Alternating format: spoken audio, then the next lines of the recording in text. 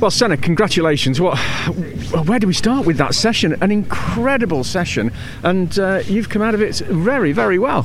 Yeah, after I think I'm a bit speechless after that one. We were sat pole with 10 minutes to go, and I really thought we had the pace for that. So yeah, I'm bittersweet. I think we could have been on pole today.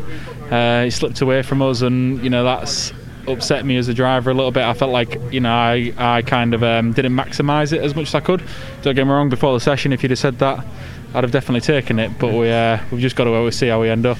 So you look at your steering wheel, it says number 1, the pits are telling you you're on pole position, there's a red flag, you've got 10 minutes of twitching. What was going through your mind? Yeah, well, I was coming over the radio telling them there was too much damage on the walls, and they should have finished the session, but it was a case of just really focus myself, just to keep extracting the most as I could out of the car, and it will be what it will be. How tricky was it initially out there? Obviously the track dried out a little bit, and maybe some of the tyres went away as the track changed, I guess.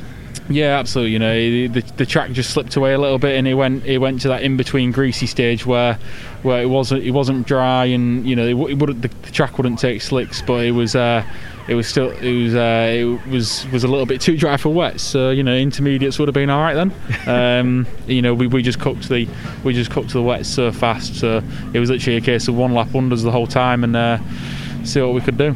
Just overall, though, finally, you looked like you were happy with the balance of the car despite the difficult conditions.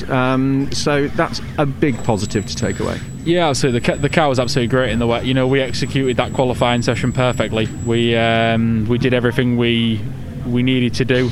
We did. We timed the new tyre runs right. We got the most out of the tyre, and it was just a case of really just me doing the job in the end. And I think I did, but it could have been a whole lot better, I think. Don't be too downhearted. Front row's not bad, is it? Yeah, no, exactly like you say. If you told me that before the qualifying, I'd have taken it.